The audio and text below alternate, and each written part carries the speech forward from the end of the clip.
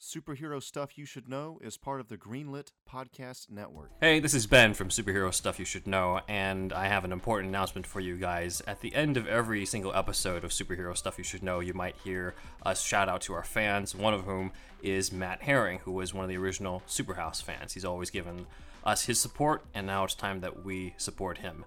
We've just recently found out that Matt has been diagnosed with stage 4 colon cancer. And as a cancer survivor myself, I know personally that there's a lot of emotional and financial strain that comes into that. His wife, Kelly, has set up a GoFundMe account at gofundme.com/f/Matthew-kicks-cancer039s-butt. And hopefully you can help reduce the financial strain to that, as well as some of the emotional strain that comes with that. Again, that's gofundme.com/f/Matthew-kicks-cancer039s-butt. Matt Herring was the first, I guess you could say, true Superhouse fan. We were Superhouse at that time. You know, the first fan of this podcast and what we do here, and has always supported us, talked about us, and he's from a town close to where I'm from, and so we share that as well, and just a huge superhero fan, and, you know, nerd like the rest of us, and now he's going through that, and if you could donate just at least any amount of money to that link that Ben just said, that would be truly appreciated. Just hang in there, Matt. You'll beat this thing soon.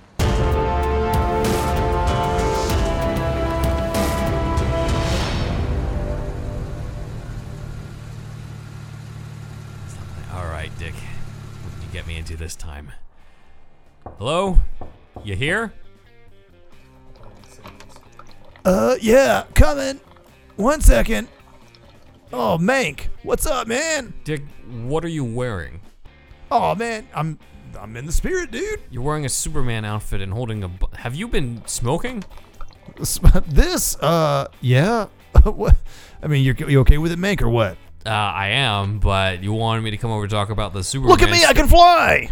Okay, I'm gonna leave. No, wait, Mank, I need you on this, man. This Superman thing, it needs some work, but I think we got something good here.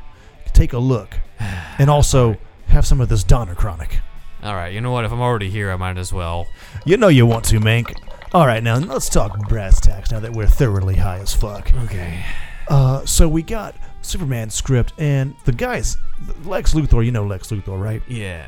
So it was like the villain, but they got him eating fucking Kleenex in the whole goddamn script, and there's so many fucking corny-ass jokes. I'll cut that. Let me tell you something. I got kind of a good vocabulary, even though I'm a stoner like a motherfucker, and I wear underoos all the time. And there's this word I want you to remember, and it is verisimilitude. Verisimilitude. You're a smart guy. You'll figure it out, Okay. Mank. I'm sure you will. You're going to be my number one guy. I'm sure they'll use that line in another movie as well. Probably. I won't write it into that draft. Okay. Yes, for sure. So, yeah. Let me know what you think. Verisimilitude. Want to be serious? I know I'm high as fuck right now. You are too. And I think we can make beautiful music together, Mank. All right, let me take a look at this. Let's see. While you take a look at that, take Yeah. another hit of this fucking Donner Chronic. This is good shit, Dick. I'm in.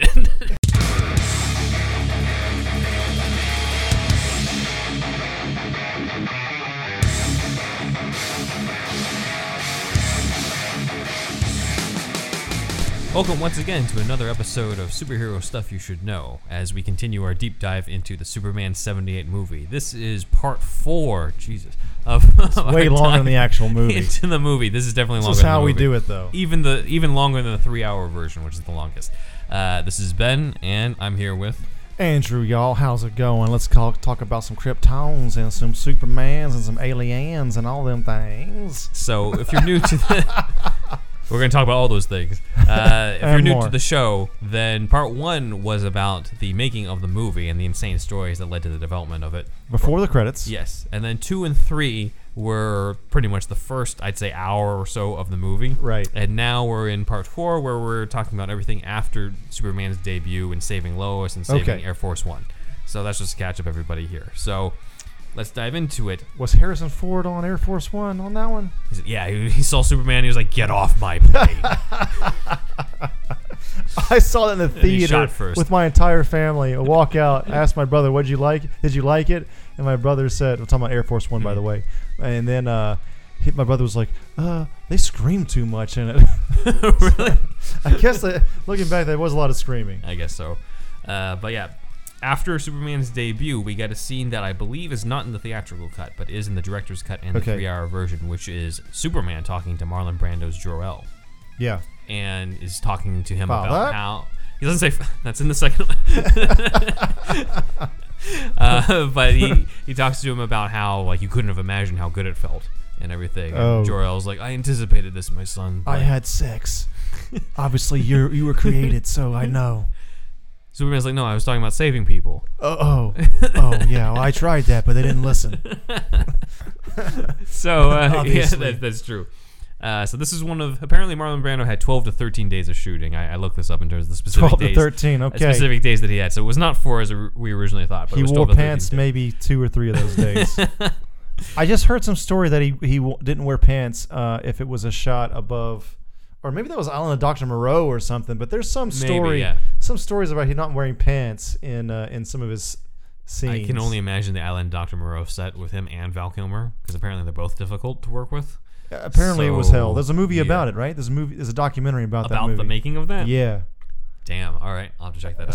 I saw that in the theater with my dad. Did not know what was going on because I was like 9, 10, 11, maybe 12 to 13. Anyway, Yeah. I didn't get it. I didn't know what we were watching. Gotcha. But yeah, here Marlon Brando's Jor-El is telling him about how like you still have to maintain your secret identity. Oh, You yeah. have to, and remember you can't, go back and change time. Should all those I have type of let things. those kids die? This The is school bus? Wrong movie.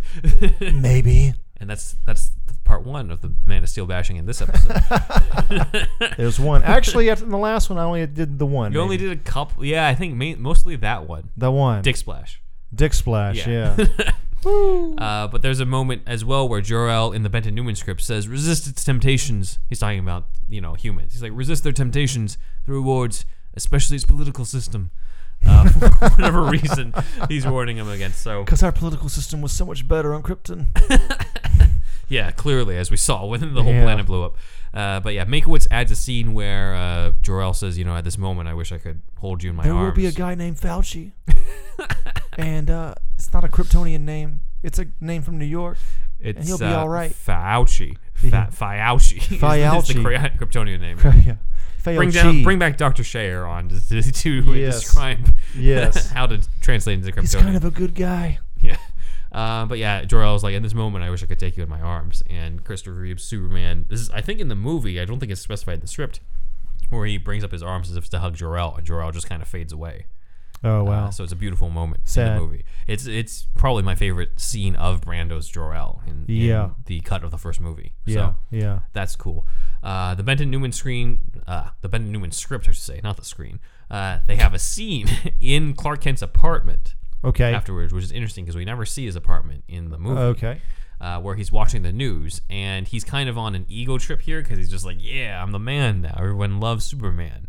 Interesting. And the newspaper, this is where the newscaster is just like, this man is able to leap tall buildings in single bound, run faster than a speeding bullet. Like, this is Nice. where he incorporates that Yeah. stuff. So that's where That would have been Benton fairly Newman- organic. Yeah, Yeah. exactly. Yeah. But they also bring up the idea that this could all be a hoax, and Right. to get because the government wants to control us, that type of no, that it is a hoax though, according to them. Batwheel's Bat computer already told us about Yeah. all that stuff. And the city of Chicago accuses Metropolis of potentially doing this as a publicity stunt because the city's kind of undergone financial strain and trouble. Okay. So like, you're just doing this to up the tourist trade type of thing. And Superman's like, well, that's not good because now people don't think I'm real. So Okay. what do I do now? And I need an interview. I need an interview. Yeah. That sort of thing. PR. Yes. This scene was replaced in, I believe, in the director's cut and the 3-hour version. I don't think it's in the theatrical, where the newscaster's on a TV in a window and a bunch of people are gathered around the window. and Clark is watching it, and then this random Like from a TV store, like on the street? Yeah, Oh, okay. that's standard stuff. Yeah. And then Christopher Reeve was watching it, and the guy next to him was like, "Oh, that'll be the day, huh? That'll be the day when a guy could fly." The guy who says that is Richard Donner. Oh, shit. That's Richard Donner's cameo in the movie. Oh, shit. Is the whole "that'll be the day." In the commentary, Mankiewicz and Donner are both on it, and Mankiewicz is like, "Who's that actor?" And Donner's like, some young, hot actor at the time. Smoked a lot of weed. Wore Superman outfits from time to time. So, among the people reacting to Superman are Lex Luthor and Miss Tessmacher, Otis, and Albert, if you're reading the Benton Newman draft. Tessmacher. Yes. Macher. German name. As Albert is pronouncing it. Yeah. And Lex reacts to Superman by... Albert the Nazi. Yeah, Albert the Nazi. Callback. Lex reacts to Superman by saying, and he says this a lot, sometimes when he's under a lot of stress, he yells, quote unquote, "Kill me by inches, put me on the agony rack." What? That's what he says. What's going on as here? he eats Kleenex. So, Well, we need another draft. whatever that means. Well, that's thank God for Mankiewicz, because he Yeah. cut all that shit out. Get Mank in here. Yeah, exactly. Yeah. Okay. And then that's, of course, still the same idea comes up where Lex is like, for this to be, this can't be a hoax, because if anyone was going to do the great big hoax of the century, it would have been me. So he figures that he's going to test Superman. Okay. So that's going to come up a little later. But afterwards, we have a scene that is not in the movie, and I don't think it was shot, but it was at Lois's apartment with Clark, and Clark tells her that she must be mistaken. The Superman thing is all a hoax. So Okay. Clark is ironically not believing in himself. It's like a UFO situation. Like some people Yeah, believe it's yeah. real. 'Cause remember, but he's they only don't shown up know. for one night. Yeah. So he's like, maybe he's rigged with wires like Peter Pan, Right. which is actually referenced later on in the actual movie when Lois tells Superman, like, "Hey, Clark said you were just like, from a fairy tale. You were like, or that you were rigged with wires and stuff." Right. And Superman's like, "Well, Peter Pan came from a fairy tale. They're part of children. This is real." And then he takes off with her in that. So, Can you read my mind? yes. But that was actually it was supposed to be planted that Clark says that. That Clark is just like, golly, Lois, I don't think the Superman stuff is real. Golly gee. I don't even know about that guy. And Lois is like, "You're just I jealous." bet he of has Superman. one big ass dick though. Just saying. And Lois is like, "You're just jealous of Superman." And Clark's like, "What did you call him?" So this is the Oh, first yeah, time where he that's hears the right. name Superman, and That's Lois right. has named him. Right. So again, that's another beat that we don't get in the movie, Right. where Lois names Superman. And she feels like, that's kind of what I named him, because the S on his chest and what Who he names does. him in this movie? I forgot. Nobody. Like, there's It's in just general, the automatically press. Superman. Just automatically Superman. Yeah. So she tries to reassure him that, okay, I still like you, Clark, but you're no Superman. Right. And Clark kind of goes out in the balcony as Lois is ranting about all this, and that's where he hears Lex Luthor's voice on like a radio frequency Okay. saying like, "Hey, in this furniture warehouse, there's a beaker of poison gas that will kill everyone in a 40-block radius if Superman can't stop it." So It's a Superman, powerful ass beaker. yeah. So he challenges Superman. He's like, "If you're real, Yeah. then you will stop this." And Clark's like, "I got to do something about this." So he changes into Superman in the Superman outfit, and the last thing for him to take off is the glasses, of course. Right. Only for Lois to walk in Oh with shit. him with the Superman outfit with the glasses on. Oh shit. And Lois sees him and she starts laughing at him and she says, "I'm sorry, Clark, but you're no Superman." And that's the scene that James Caan was referring to in part 1 as we talked about all the different guys who were up for the roles. Right. Where, Clark seems frustrated that she likes Superman but not him. Right. And so he dons the Superman outfit and Lois just doesn't buy it. Yeah, it's just how much are you gonna Suspend like disbelief. lean into that aspect of it? Like, Yeah. I feel like it's one of those like golden age comics things that's like really hard to translate. I mean, even then, but especially now. And I think you have to have it, but just have, I don't know, like how would you do that in a modern Superman movie as far as like just it's there but you don't talk about it. You know what I mean? With the whole glasses thing? Yeah, like Yeah, you just wouldn't talk about just it. don't even bring it up. It's just too blatant. This is why Mankiewicz just cut that scene out entirely. Right. For good reason. So Clark, she leaves as she's laughing, and Clark's just like, "All right, thank God she's gone." And then he takes off the glasses and he takes off Right. to stop Lex. Right. And Lois comes back and she finds that Clark is gone, and she's like, "Oh, now I've gone and hurt his feelings." Oh shit. Okay. So she doesn't even think that like, "Oh, he jumped off the building and flew Right. off." She just thinks that he left. Right. So Mankiewicz cuts the beat and just has the part of the movie where Clark transforms into Superman. Mm-hmm. which happens in the movie later on, where Clark jumps off the building and he just fades into the Superman outfit. Okay. So Mankiewicz doesn't have this whole back and forth with Lois or anything like that. Okay. It's just he hears it, jumps off the building, and turns to Superman and takes off. He changes mid-air. Mid-air in the movie, as well as in Mankiewicz's script, which is kind of weird, but I guess is... It's just cinematic, I guess. Yeah. He could do it. Let's see. What follows then is a sequence that is later on in the theatrical cut and the 3-hour cut. Okay. Where Superman arrives and goes through this gauntlet of traps that Lex has set for him. Okay. So they shoot bullets at him, put him through fire and flamethrowers. This was famously cut, right? This was famously cut. Right. This was revised in the movie to take place when Lex is taunting Superman to get to his headquarters. Right. Here it's actually in this warehouse setup. Yeah. So Lex is already being proactive and trying to test Superman and his abilities. And I actually prefer this over the movie because here it makes sense for Lex to test Superman's weaknesses. He doesn't know anything about Superman. He's only debuted first. The reason why it's cut from the movie is that at that point, Superman's already gone around and saved people. He's already done the interview with Lois. Right. People already know what he's impervious to. Okay. So it seems a little redundant for Lex to try to test that from him. Right. Which Makes is why sense. it didn't end up in the final cut, I think. Even though it's Has he been publicly fantastic shot, sequence. though? People, like, how do they know he's bulletproof? I think They he don't might know have that talked part. about maybe not. I believe it's in the or at least covered in Lois's article or something like that. Yeah. But by the time you get the film version, it just feels like you already know about that stuff. Right. So it was cut. Yeah, it was cut, but it's Okay. in each draft and made it all the way into production and was shot and everything. Mankiewicz had the final script, Yeah, right? yeah. Final pass. Yeah. So Lex apparently is chewing on Kleenex in rage as he sees that Superman is going through all the Still traps. eating on Kleenex. He'll do that throughout all of this, and What? probably in Superman 2 It's still in the mind-boggling. Benton Newman's trap. It's mind-boggling, man. I can't believe it. Mankiewicz cuts all the Kleenex eating and instead has one point where they're watching Superman get frozen. Yeah. And he breaks out of the ice. And Otis comments out, like, Superman's probably never owned a sweater in his life. And Lex is, like, so pissed he grabs his drink and he throws it at Otis. And shit. Otis is like, what, does that mean that he did have a sweater? Your logic is sound, Otis. But the biggest difference here is that Lex actually does have a vial of acid hidden.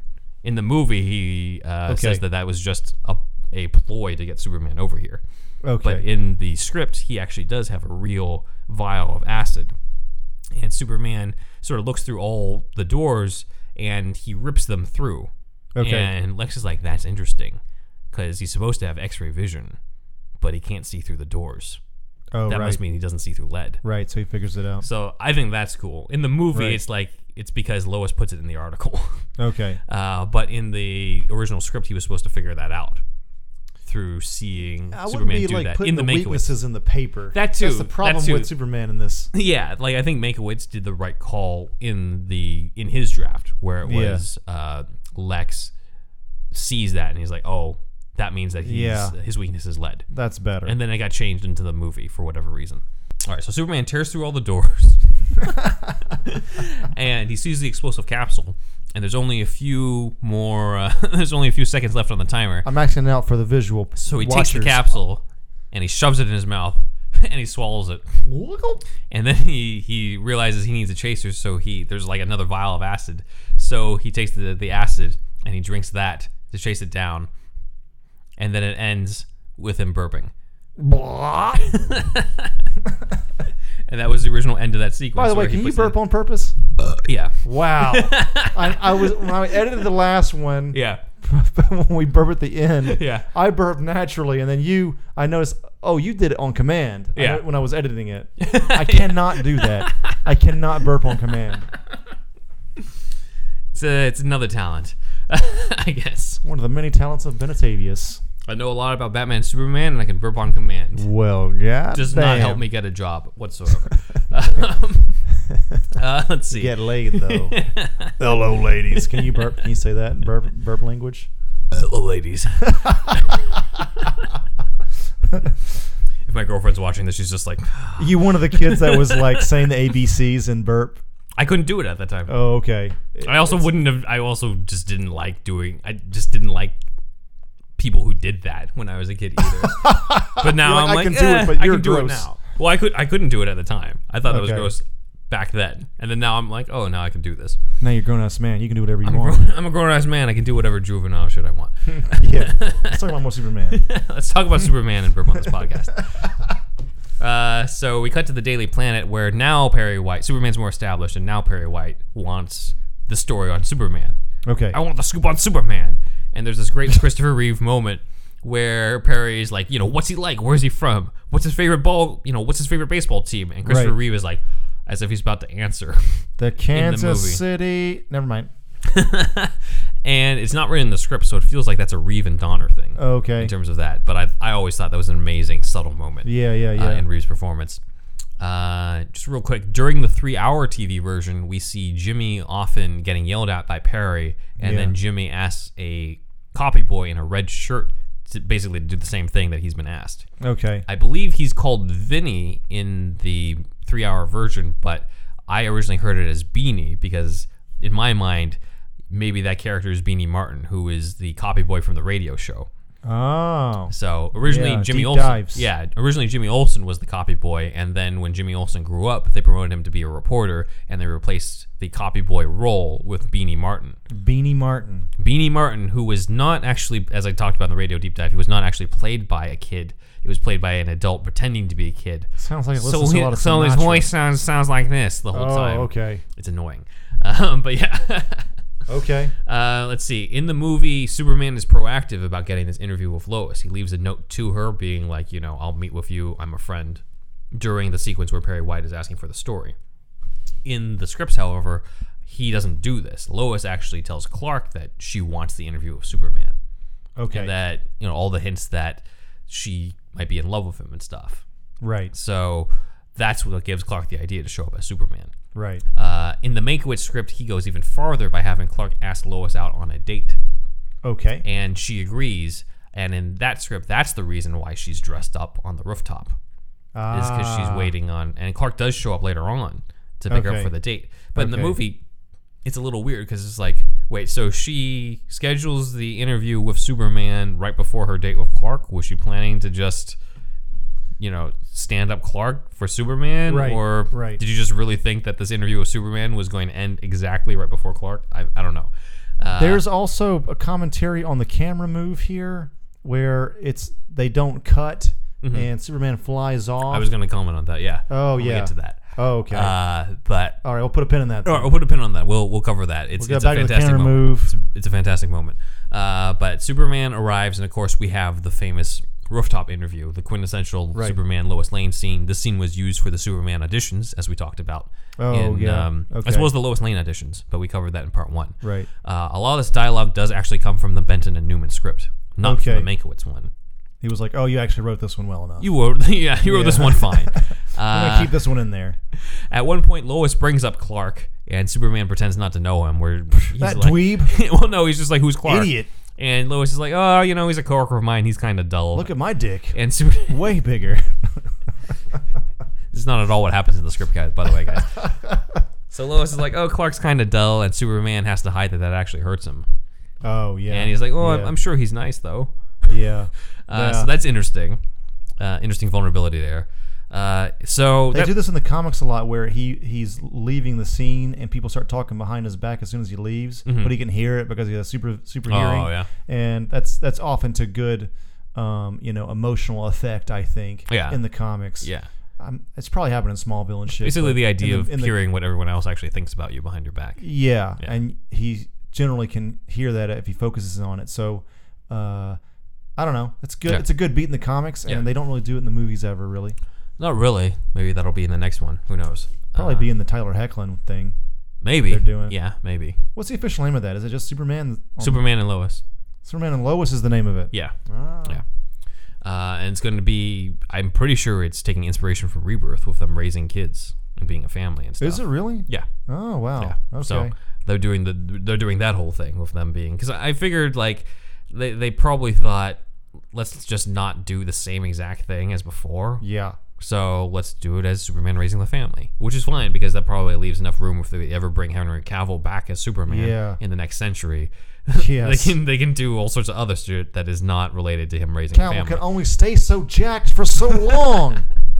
He's in UK lockdown. He can't fucking handle it. He's probably got his own private fucking gym though. Yeah, at this point, probably. So here's an interesting tidbit: is that in comics history, usually Lois Lane was in love with Superman.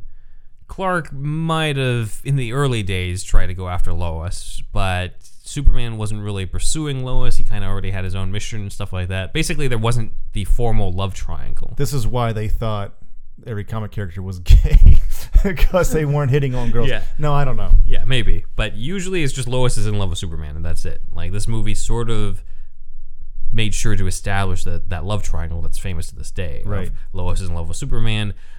Superman and Clark are the same person, and both of them like Lois. And Clark has to go through the conflict of liking Lois, but she doesn't like him as Clark. She likes him as Superman. It's one of those things that ages worse than the glasses thing being his thing, because the glasses thing just makes everybody seem stupid. But but in this world, people don't notice that stuff. That's the verisimilitude of this whole thing. Yeah. But when you get into this layover from the Golden Age or whatever, it makes Lois seem stupid. It does, and also makes her feel a little superficial, in my opinion. Yes. Yeah. And like Clark's already handsome enough, probably. You know what I mean? Yeah. So I don't know. I think that's one of those things that I think that Man of Steel got right. See, we don't always hate on that movie. They don't, because they did not do that. They did not. Lois knows from the beginning in that. From the beginning. Yep. Let's see. Also cut was Superman explaining to Lois how he can fly. He says specifically that his molecular structure has a lighter density under Earth's gravitational force. I love it when they put in bullshit science, like all that shit. Like I've heard people talk about what if Kryptonians, the way he flies is he's able to control his own gravitons with his mind, thanks to of course the radiation and all that. But I don't know all the ins and outs of it. I'm not a scientist, but gravitons are supposedly, maybe even theoretical, I don't even know if they're actually real or not, but part of a subatomic particle or whatever, part of the fabric of the universe. I just don't think Superman's thinking that much when he flies about like the gravitons and stuff. He's probably thinking about normal stuff. It comes as second nature. Yeah, for sure. Exactly. But he's thinking about where's Lex. But if people want to get into the pseudoscience behind Superman, if they want to make that up because he is a sci-fi character, he's not Shazam, it's not magic. Yeah. People can go into that. Generally not really necessary for a story, though. This is just fans being fans and wanting to fucking this explain. This is Neil deGrasse Tyson Superman. Who pumps the Batmobile's tires, as Grant Morrison famously kind of uses as a way to critique certain fans' attitudes. Like it doesn't really matter most of the time, but I don't know. I kind of like thinking about that stuff sometimes, but yes, not necessary for the story. Yeah, completely unnecessary. Let's if there's a Science of Superman book out there, though, I'd like to find that. Just because I'm that guy. Yeah, there are. Maybe we'll do a deep dive on that. Yeah, that'd be cool. Let's see. Another thing cut was when Lois asked what color underwear she's wearing. We'd actually see him do the X-ray vision on her to see the bra and panties. Oh, really? I think this was probably cut for being too sexual. They shot it though. It was in the script, but I don't think they shot it. Okay. Yeah. If anything, it's a bit much. They saved the X-ray for when he's looking at her lungs. Right. When she's right. like, let me guess, cancer, and he's like, well, not yet. Not yet. Yeah. Yeah. And it's a lot more wholesome of a more Superman-y. I would. This is. It wouldn't be totally out of place if it was like 13-year-old, and then he does it real quick. He's like, maybe I shouldn't do that. You know what I mean? He almost does it. To be fair, she gives consent. Oh, okay, yeah. Because remember, she says, "What color underwear am I wearing?" That is true. To test the X-ray vision. So she wants him to do it. It's not like he's being a perv and stuff. That is She's true. flirting with him in this. So it's right, true. I think right, it's right, just. right. I feel like it's still a little too much from that because it can still easily be misconstrued. Right. So I think I prefer it the way it is in the movie. Our female listeners, please let us know what we've gotten wrong here, and We apologize. but yes, it does seem like she gives consent. Yes. Yeah. Another good beat that's cut is Lois describing his powers as strange powers, and Superman's kind of hurt, and he's like, "You find them strange?" Right. So it's interesting because Benton Newman kind of have a little bit more of a vulnerability Yeah. to Superman that's not interesting. quite in the final movie. Mankiewicz has a little bit of those carried over, but Right. they're not in the final film at all that much. Okay. But the biggest difference from the movie and the Benton Newman draft is that it does not have Superman and Lois fly together. Oh. That is all Tom Mankiewicz. Wow. That's important. And that's huge, right? That's huge, yeah. That's such an iconic scene. Yeah. Them flying together and she's in the blue dress. Like, that's so... And then, of course, Can You Read My Mind? Yeah. Donner also said that's how he sold it to Mankiewicz, right? Let's make a love story. Let's make it a love story. Let's really Yeah. sell the love story. And I think they found it lacking in the Benton Newman draft. Yeah. And Okay. Mankiewicz decided to amp it up, and this is probably where he did the most work for That Clark is and Lois. interesting. Yeah. Okay. So under Mankiewicz's penmanship, we have the whole flying sequences, and it was supposed to originally be around the whole world, not just around Metropolis. Oh, really? So it would take her to Paris, Vatican, the Egyptian pyramids, the Taj Mahal, the Great Wall of China, basically what we saw in Aladdin with a whole Yeah. new world. Right. Okay. But in 1978 instead of That would've been animated cool. in the 90s. It would've been cool, It would have actually. been, but I can tell that there was no way they were going to do that. Plus the time, because Superman can take Mach 10 or whatever the fuck. Yeah, but how's he Lois going to take can't. Lois? Yeah, exactly. Also, like, again, I've thought about this bullshit, but and I'm sure a lot of Superman fans have, but I guess it's Superman's body heat that keeps her warm because they're basically hugging. But like, it gets colder Kinda. the higher you. He's just holding onto her though. Oh He's yeah, holding it's her true. hand. It's like Peter Pan style. Yeah. See, that's a thing you kind of have to let go. Yeah, But exactly. like, if he's like hugging her like a lot, like in a lot of the way it's drawn a lot of the time, I guess it's his body heat that can kind of keep her warm the higher they go. But I'm sorry, I think about this stuff, y'all. Ironically, this is very much the romantic scene of Superman and Lois. Yeah. But between takes, Christopher Reeve and Margot Kidder probably fought the most during this sequence. Stop grabbing my dick, my codpiece. So Margot Kidder apparently was into just goofing off because she was bored just being up there, and Reeve Okay. very much wanted to stay in character in between Okay. takes, and even Yeah. at one point was flat out like, "Don't you ever stay in character?" Yeah. To Oh, Margot really? Kidder. Yeah. They Wow. did not really. They were going on it. They became friends still. Eventually, yeah. But it's kind of funny that's how good they are at acting. Is that It was his big it's such a break, romantic too. scene. Yeah, that's true. I mean, it's kind of hers as well, though. Was it? Okay, I forget. I what mean, her she career was in other before. stuff, but I think it was probably. I mean, it was probably bigger for him because he's the main star. This was the biggest movie that year. Yeah, and this is but- yeah. Neither one of them were super well known Yeah, at the right. time. The main stars of this movie are Brando and Hackman. Right. On that. Right. Let's see. So, as you've referenced several times, we have "Can You Read My Mind?" Can you read my mind? as the voiceover. Just the way she says it, it's funny. It It's is. almost cringy, but it's not. It's not cringy. Well, it's you're- still done well. You're probably glad that they didn't go with the original idea. Okay. "Can You Read My Mind?" is, of course, the name of the love theme of Superman and Lois. Okay. Margot Kidder was supposed to sing "Can You Read My Mind?" With This dude, no musicals, man. lyrics Please, no. written by Leslie Bricusse, who did a lot of the songs at the time. I don't care if our man Jim Steinman did the lyrics. Go back to the Bat musical episodes. It's still Donner's trying to make a serious picture Right, here exactly. with all kinds of Saul Well, Khan that- cash. that's exactly why Donner decided not to do it. He Okay. just liked the having a song over it. Fuck, dude, I'm so glad. And he changed it, just like, you know what, just play the instrumental and she just Yeah. says it in the voiceover. And that's how we Perfect. got what we got. Yeah. Great, Donner. The song was turned into a song. It was turned into a You single. get the approval by some jackass on the internet. Yes. I'm sure that's exactly why I made this movie. I'm He's sure like, he loves it. like, this movie won't do anything to the world or pop culture, but some jackass in 2020 is going to say yes, and that's going to be everything that I wanted, validation. Everything that he ever wanted. Let me go back to smoking this Donner Chronic. This was actually turned into a single, though, a hit single sung by Maureen McGovern a year later. A hit single, A though. hit single. Was it was really? Okay. Number 52 on the Billboard Hot 100. Let's play 5 seconds of it right now.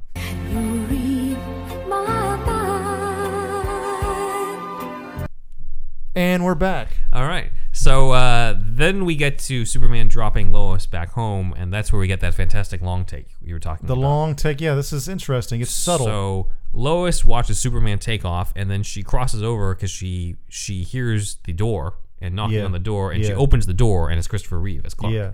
Now, how do they achieve this? I have no idea, Ben. Magic. Wow. Shazam, bitch. Shazam. No. What happened was Margot Kidder is in front of a screen Oh, shit. with footage of Christopher Reeve taking off in the Superman outfit.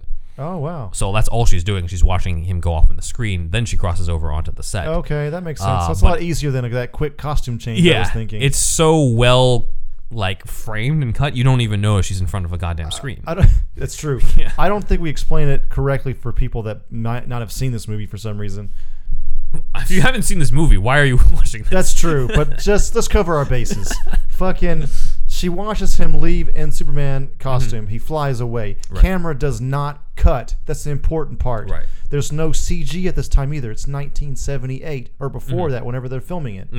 They fucking camera dollies, I think, right to left, and it goes from Superman to Clark being at the door. You know, it seems like a complete costume change and all that. So that's what's so interesting about it. And practical camera tricks, Right. old school practical effects. But it really makes you believe Christopher Reeve is Superman. It's a subtle thing, You right? really Subtle believe enough. he took off, super sped his way into changing, got Yeah. into the, flew into the window in the hallway and Yeah. got to her door and knocked on the door and just showed up with his hair all perfectly Clark-like. It's going the extra mile every step of the way. I also think Clark's hair is parted on a different side than Superman's. I could see that, yeah, for sure. Another thing. So that would be an additional thing they would have to do on that. So People don't recognize him. Exactly. But yeah, it's another great moment of Christopher Reeve that's underrated, I think, when he comes in for the date, and it seems like he's almost going to tell her because he takes the glasses off. Oh, yeah. And then he decides against it and puts it back on, Yeah. and then decides to take her out on the date. Okay. So there we go. But thanks to Lois' article, Lex figures out Superman's weaknesses. As we talked about, that's kind of the downside to this. Not written the best. Yes. But that's whatever. In the scripts, fine. Lex states that Krypton blew up in 1937, interestingly enough. They don't give specific dates in the movie. That's another thing. Okay. Again, getting to bullshit science here. Yes. It could be technically in a galaxy far, far away or whatever, as far as, I know it's Star Wars, but I don't know. The way this obviously traveling at light speed, depending on how far away Krypton is. But I feel like I've got to take it to another level of nerdiness.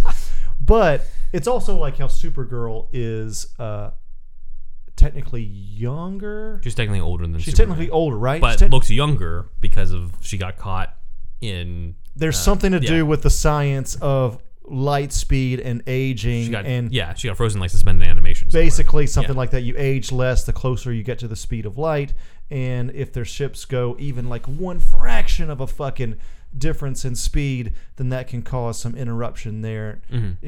So anyway, I wonder if was Krypton eons before, or was it just 20 years ago, whatever the fuck, Earth time? I wonder. I'd like to tell us in the comments, please. Well, according Do to the Lex, work for me. according to Lex in the scripts, it took 3 years for Krypton to go from blowing up to Clark landing. Okay, In that's on what Earth, we're doing in this one. and that's where the meteors showed up too. So that's basically 1940, where Superman shows up, and as Right. well as the meteors from Krypton, or maybe they were behind him. Okay. Smallville did a really interesting job where in the pilot, Superman or Clark's spaceship arrives at the same time as a meteor shower in Smallville. Wow, that's So cool. you already have kryptonite built in, and of course, due to the fact that this is a weekly television show on the WB, that kryptonite creates superpowered people Right. during that time. Just like in the Flash, suddenly the same thing that created the Flash Oh, also created yeah. all these other supervillains. So Okay. the Flash took that page from Smallville on that. But that's how Lex figures out that kryptonite Same is people, deadly. man.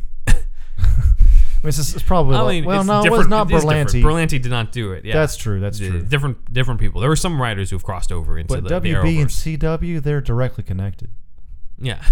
So Yes, yeah, of course. there's obviously a delineation there. Anyway, Lex figures out that the meteorite in Addis Ababa is kryptonite, the green stuff that landed around 1940 or so. Okay. And Benton Newman's draft has a weird line where Lex points to the picture at Addis Ababa, and he's like, National Geographic. In my day, this made Playboy look like Mother Goose.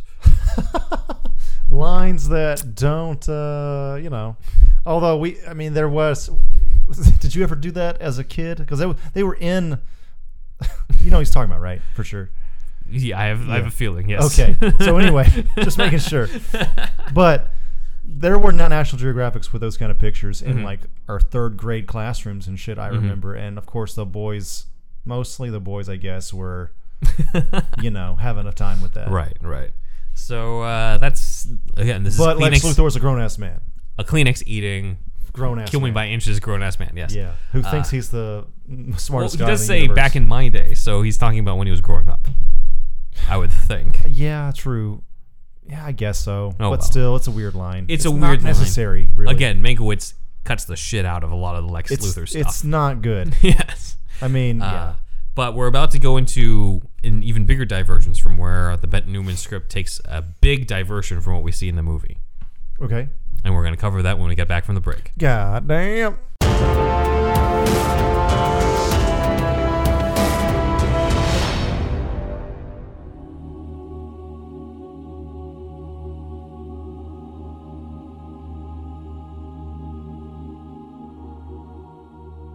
Father, I have a confession. Why do you have to say it like that? This is just confession, man. You don't have to scream or yell or anything like that. You can be very quiet in this confession booth. What's wrong with saying it like that? I always say it like Father. Okay, well, what is it, my son? What do you have to confess for me today? Well, I used my X-ray vision in a way that I should not have.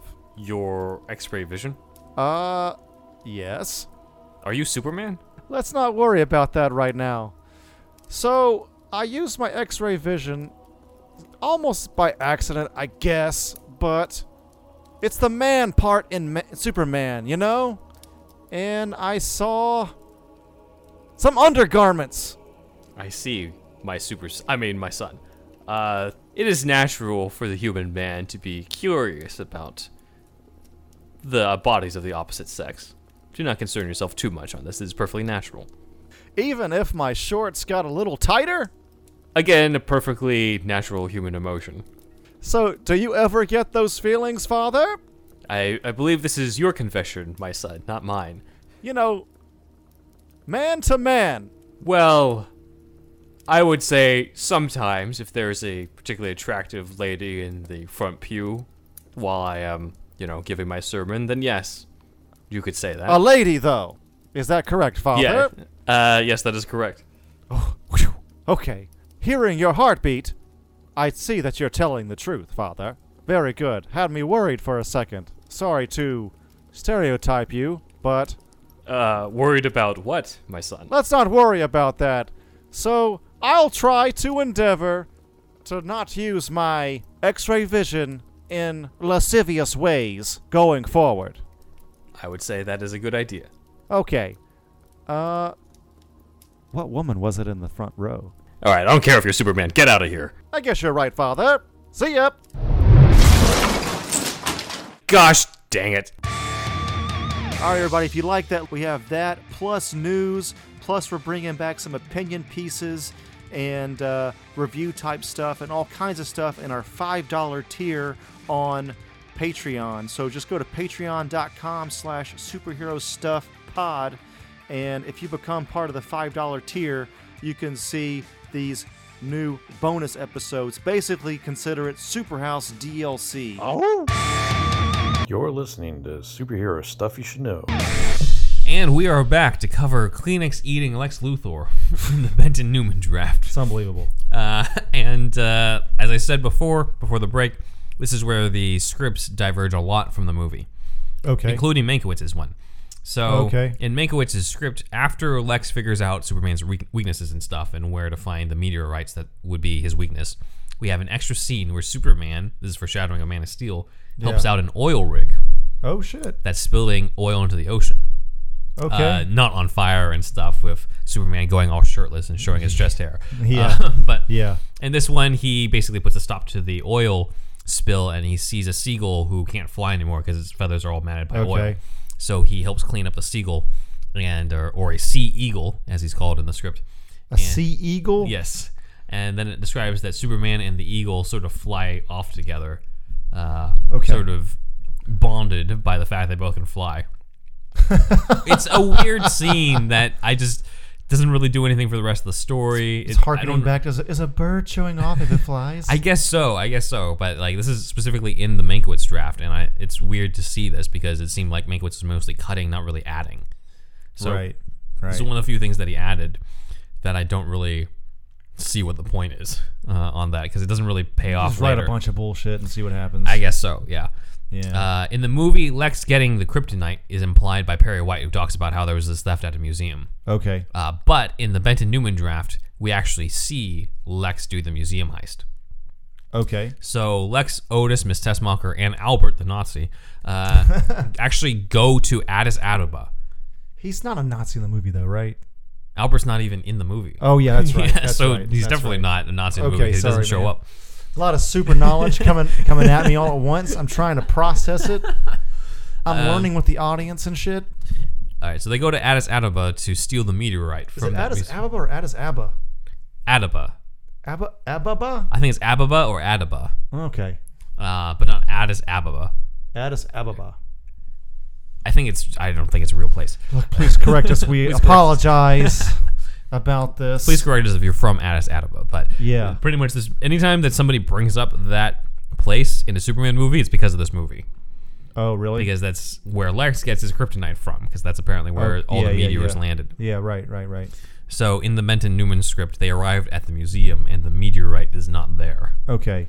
And Lex says once again, "They're killing me by inches. Go ahead, make me suffer. Milk me dry." Killing me by inches? That's what he says every time he's stressed out. Okay. This is Benton Newman still. I don't believe that he has any of those portable Kleenex packs on him for him to eat, unfortunately. So he has to find some sort of release. Yes. He gets hangry with those things. But then he figures out that the sleeping security guard actually took the kryptonite to prop up a door. Okay. Prop the door open. So they're like, "Oh, that's easy," and then they take the kryptonite and they leave. And that's the heist sequence. Okay. Very weird. Yeah, not the best. Yes. Not the best. And then Lex and his cronies then go to Mount Vesuvius. In Greece. They go to the volcano, and it's erupting. And Superman arrives to try to stop the disaster, but he sees it's not a real eruption. It's actually been manufactured by Lex. Okay. I'm not really sure how. He has a whole bunch of machines that simulate he's got that DARPA, the volcano stuff. Weather changing technology. I guess. That also changes the interior of a volcano. So Superman arrives, and Lex is like, "You've come to stop me, but I can stop you." And that's when he uses the kryptonite on him. Oh, okay. A couple of pages are missing from this, so I did not get to read exactly how Lex springs the kryptonite on him.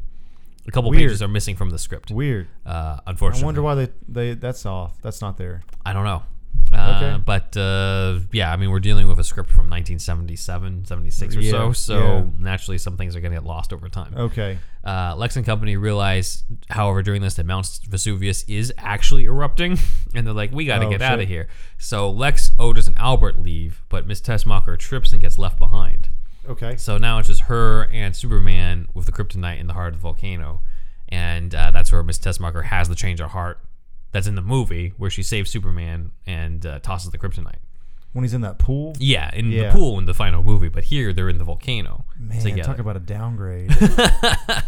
Also think about the expenses. I know. I mean, all fucking this. Mount Vesuvius. That's really expensive. So she throws the kryptonite Saul in the kinds lava. of like, I don't know if we can add that to this picture. I'm sorry. There's a bit of a character moment here where she says that, you need to save me because Lex needs me. She says he doesn't know it, but he wouldn't last a day without me. She says. Oh, right. Superman carves out a tunnel for them to escape and helps get her out. Okay. And that's how Miss Tessmacher gets out. But unlike the movie, where Tessmacher saves Superman and he just goes off to stop the missiles, Lex hasn't done anything with missiles yet in this version of the script. He's just kind of used it to take out Superman because he wants to go forward with his plan. Okay. So we don't immediately have Superman take off to stop the missiles. We still have a good chunk of movie left. We're not even close to the third act in the Benton Newman script. Right. So Clark actually goes back to the Daily Planet and tries to find Lex Luthor through the phone book for whatever reason. and he Now you finds see, kids, phone books. Where this thing World's actually is. Just Google it. world's greatest detective. There's just so much to explain, man. It's think of it this way. It's as if he was trying to find Lex Luthor through Google in terms of how to find him. Yeah. And they were like pages, and it was like a book. Yeah. So he's like El Luthor, and he finds it, and he realizes it's for a lingerie shop. El or some- Luthor, that's a Spanish guy. And he gets frustrated, so he rips the phone book in half. Okay. In the script, only for Jimmy to call out to him, and Clark kind of has to hide the now torn in half phone book from Jimmy, so Some that people doesn't can give do him that, away. but there's apparently some either like people like to say it's like some strength that some people have, like genetics, like some muscles that you don't use that much. But then again, I've also heard that there's some weird structural weakness That's what I thought too. Yeah. in phone books that some people just can do. Yeah. Can find I figured that's find what it is. easier. Yeah, I figured that's what it is. Otherwise, why aren't you doing that to other books? Yeah, I know. It can only be with that one. Yeah, exactly. So he finds out from Jimmy that Lois is in California for a story, Okay. which sets up the finale where she's in danger. Of course. Right. But Jimmy asks him, where have you been? The chief's been looking for you. And Clark's like, well, he's assuming that Clark was chasing a hot story. And Clark's like, yes, it was very hot.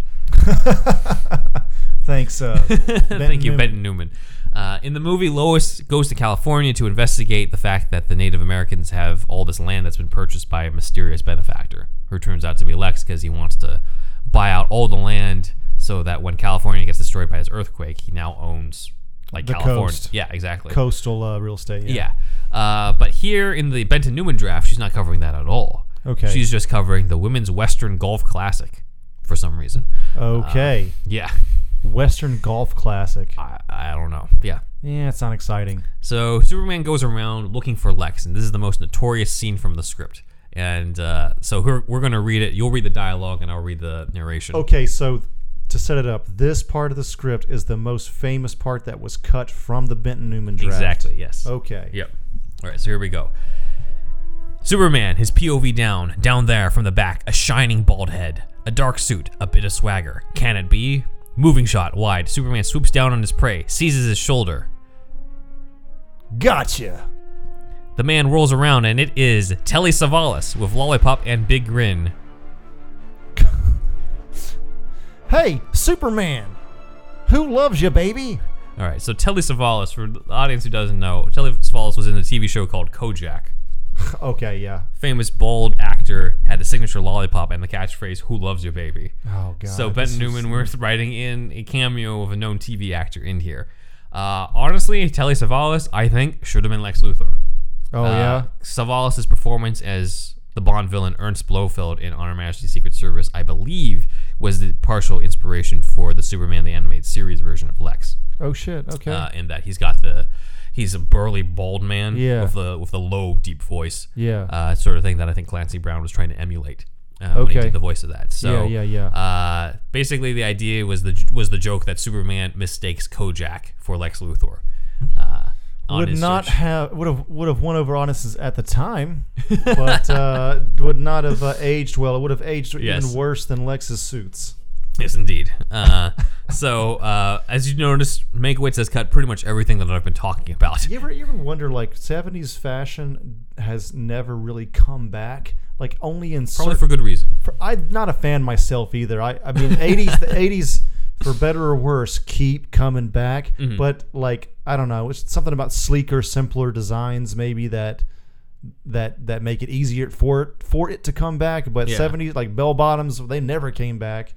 You know what I mean? Leisure suits. I don't know. That's just shit I think about. Like, will it ever seem not so anachronistic? Maybe we'll see Jesse Eisenberg in the Hackman suits.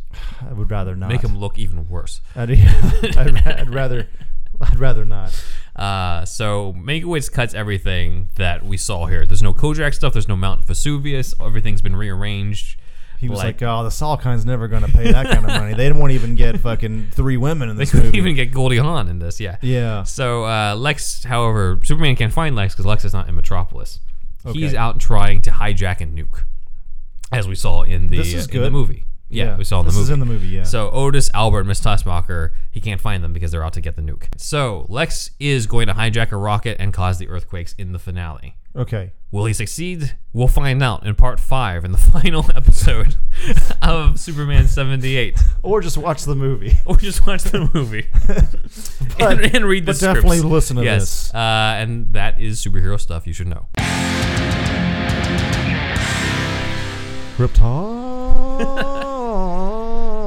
Krypton. I can't really sing. All right, let's All do right. it, Ben. All right, so a few shout-outs to our comments in the section here. Let's see. We have Speak Geek Unlimited, who has their own show. They commented shit. on our Teenage Mutant Ninja Turtles deep dive. Oh, shit. They said New Line Cinema also distributed the Blade trilogy. Sorry, not trilogy. Trilogy. That It's is new. correct. New That's a new Line word. owned the 90s, motherfucker. They say, in fact, if you ever do one of those for Blade, I would love to be a guest speaker. I run a Oh, YouTube wow. channel for myself on film, comics, etc., and really like your channel. If you are interested in a collab, please reach out. Oh, wow. Well, let's do it then. Well, let's do it. Blade. Next year, 2021. I do. He definitely knows this, but Yeah. they had Morbius in a cutscene Yeah. in Blade. It's That's the crazy, ultimate ending, man. yeah. Yeah, that's awesome. Before Jared Leto. Let's see. Saved comic book movies. That's what they say anyway. Yeah. Because did. it was like a couple years after Batman Robin. and Robin. And yeah. before X-Men. Before X-Men. it was 99, yes. yeah. Yeah. Speak Geek Unlimited also commented on the TMNT2 Secret of the Ooze deep Oh, dive, shit. saying Hun was created for the 2003 TMNT series and isn't a one-off character. He appeared in the 2003 spin-off comic by Dreamwave Studios. He appears in the IDW series and the 2012 Nickelodeon series. So, Okay. thank you for that corrections department. Yeah, I was largely unfamiliar with that character. I mean, I watched of course, the first cartoon, and of course all the movies as they came out. 2012 cartoon, a little bit. Well, actually, most of it. I haven't finished it, but that was honestly. This is something. It's kind of an interesting thing. Is like usually nostalgia, like makes you think that the first one's the best one. Yeah. But maybe a bold statement. Maybe we can talk about it when we collab.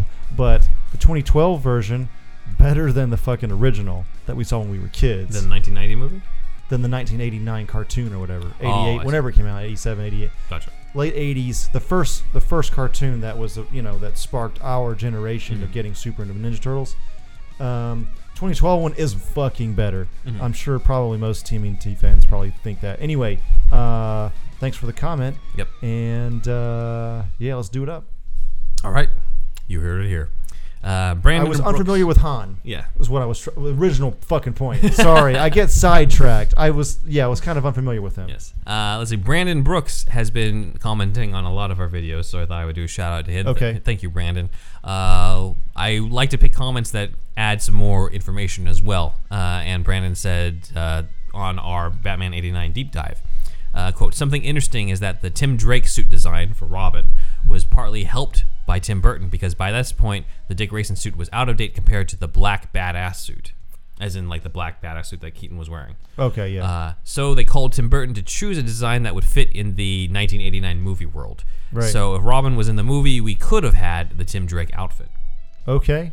I believe that probably, that might have still worked. I've heard that about Batman Returns. I hadn't thought about that as soon as the 1989 movie, but that does make sense because... They weren't going to do bare legs and green booties. Unfortunately, no. They need to update that part of the section. Again, there's just some things from the Golden Age not gonna translate. No. Let's see. Although, what if like there's a scene where Robin, like in the movie or some live action, where he walks out with like green socks and boxers? I don't know. I was thinking like, how could you have an homage to that Maybe that... for the ladies, y'all, I'll have to think about that, yeah. or anybody that likes men? As long as he's packing like Burt Ward. Burt Ward size mega cock. Let's see. And the last comment is this epic comment from Randall Flagg, who we did a shout out to on our Death of the Family Yeah. deep dive. He said, first thing I did after finally being able to watch my copy of A Death of the Family was to check you guys' podcast. Nice. Congrats on another very clean job. I started to blush like crazy when Ben had to read my super long comment from the Cole Vallis interview. Sorry, guys, I never learned to summarize in English. Well, I mean, if you were blushing before, you're probably blushing now. Speaking of Hush, I just bought Tales from the Dark Multiverse, Batman Hush, which came out a week ago. I'm right in the middle of moving back to my native France, and with the new house and everything I have to take care of, I haven't had time to really sit down, relax, and read it as slow as possible. He's reading this to complete his little Hush collection. This is basically what if Hush basically struck earlier, I believe. Tales of the is Dark is multiverse is going on now? Or It is. recently? It's now where it's like, what if? Like, what if Bruce didn't reclaim the mantle from John Paul Valley, and John Paul Valley got to continue as Batman? Or what yeah. if Tommy Elliott got to strike earlier? I haven't as read Hush? it yet, but there's this one, I think a Superman comic, but it's got Supergirl on the Yeah, cover. I think that's related to the death of Superman. If he stayed dead and Supergirl, Supergirl took over. That's apparently a good issue. I haven't read that yet, but Yeah. I heard people talk online. Also, feel that like it's- cover is really cool. It's like, I feel like it's inspired by like Marvel's What If. Yeah, You know probably. what I mean? Yeah. Let's see. He says, I've checked your other videos, and the number of topics you guys cover that I'm very interested in is staggering. So much stuff to listen to, so little time. I'll have to learn to multitask and listen to your podcast while setting the house up. Please do. Hopefully it's entertaining for you. Definitely. That's what you do with podcasts. You do some other shit while you're listening. Generally, I mean, driving too. You're doing something else. He says your content is definitely of a much higher quality than what your number of subs could let one to believe. I'm sure it's just a matter of time before you take off. So thank you. Thank you. Thank yes, you. thank you for Randall, that. you said it, not us. Yeah. Keep up the good work, and thanks for the shout out. I'll try to leave shorter comments in the future. But it was a blast listening to you commenting on it. Long days and pleasant nights to both of you, Randall Flagg. So thank you, Randall, for the very nice No, that's a good complimentary comment. Thank Yeah. you. Thank You were in France, you said. Yes. All right, that's cool. That's awesome. Awesome. And those are the shout outs for this week. Okay, cool. All right, once again, thank you to Kooky Noms, Matt Herring, Elijah B., Shamrock Bowles, Aaron Willett, Ian H., Dan D., Leom O., Super Inframan, and Douglas P. Please join the Shasta Army. That's the $1 tier. You get the shout-outs at that tier. But then, more importantly, at the $5 tier, Benatavius. Yes. You know what happens at that tier? I think I do $5 per month with Yes. new episodes. Not $5 per episode. Not $5 per episode. So that means, generally, 4 episodes, $5. If the math works out. Right. But I believe it does. In those episodes at the $5 tier, you get the deeper dives. Yes. So You we thought this was deep. Yes. Fucking even deeper. we cover other aspects of Superman. We didn't talk about other aspects of Superman 78. We don't talk about here, such True. as the Christian allegories that were brought up into this movie. That's true. Yes. And all kinds of Batman knowledge, of course. Mostly Batman. Been Superman lately, but like Silver usually- St. Cloud deep dives. Who does that, Yes. everybody? Who does Silver St. Cloud? Batman's girlfriend. And Elmer Fudd's girlfriend, apparently. Check out those episodes if you don't know what I'm talking about. Yeah, what the fuck? But anyway, please leave us a review on iTunes, and please use your phone to record a phone bumper. That's what they're called. Little audio clip is what a bumper is, and basically use that app, record something. You probably already have the app, and then from that app, you record something and then send that recording. You can even send it via the app itself. I'm assuming anyway, even on Droid. I know it does that on iPhone. And send that to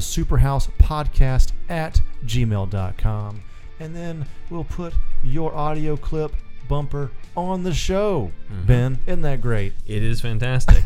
You can compete with Zachary Brown, who does this lovely background we have here with the whole column of Jokers.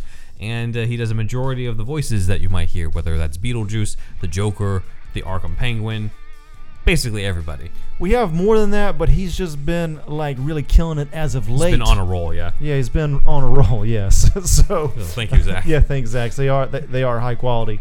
But yeah, other than that, I'm Thunderwolf Drew on Twitter and Instagram. If you're not checking us out on YouTube, please give us a like up and subscribe on there as well. But if not, that's okay. Checking us out on iTunes, Spotify, or wherever is perfectly fine, y'all. Yep.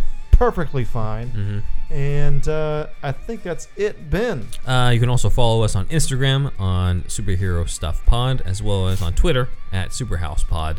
And you can follow me on Instagram at Ben1Rider. But please follow the Instagram instead on Superhero Stuff Pod. I care about that a lot more. I did give it to him. I used to run it, Yeah. and I wasn't that good at it. I gave it to Ben, and it's like takes off like Superman. It's like, holy shit. That's how you do Instagram. That's how we do Instagram, yeah. Yeah. So thank you to all our Instagram followers, and stay tuned as we wrap the Superman 78 movie. It's gonna happen now. It's gonna happen. We're gonna get to the grand finale. It was gonna happen at some point. We got 3 hours of movie to go through. We got 5 hours of content. All right, that's it. Krypton!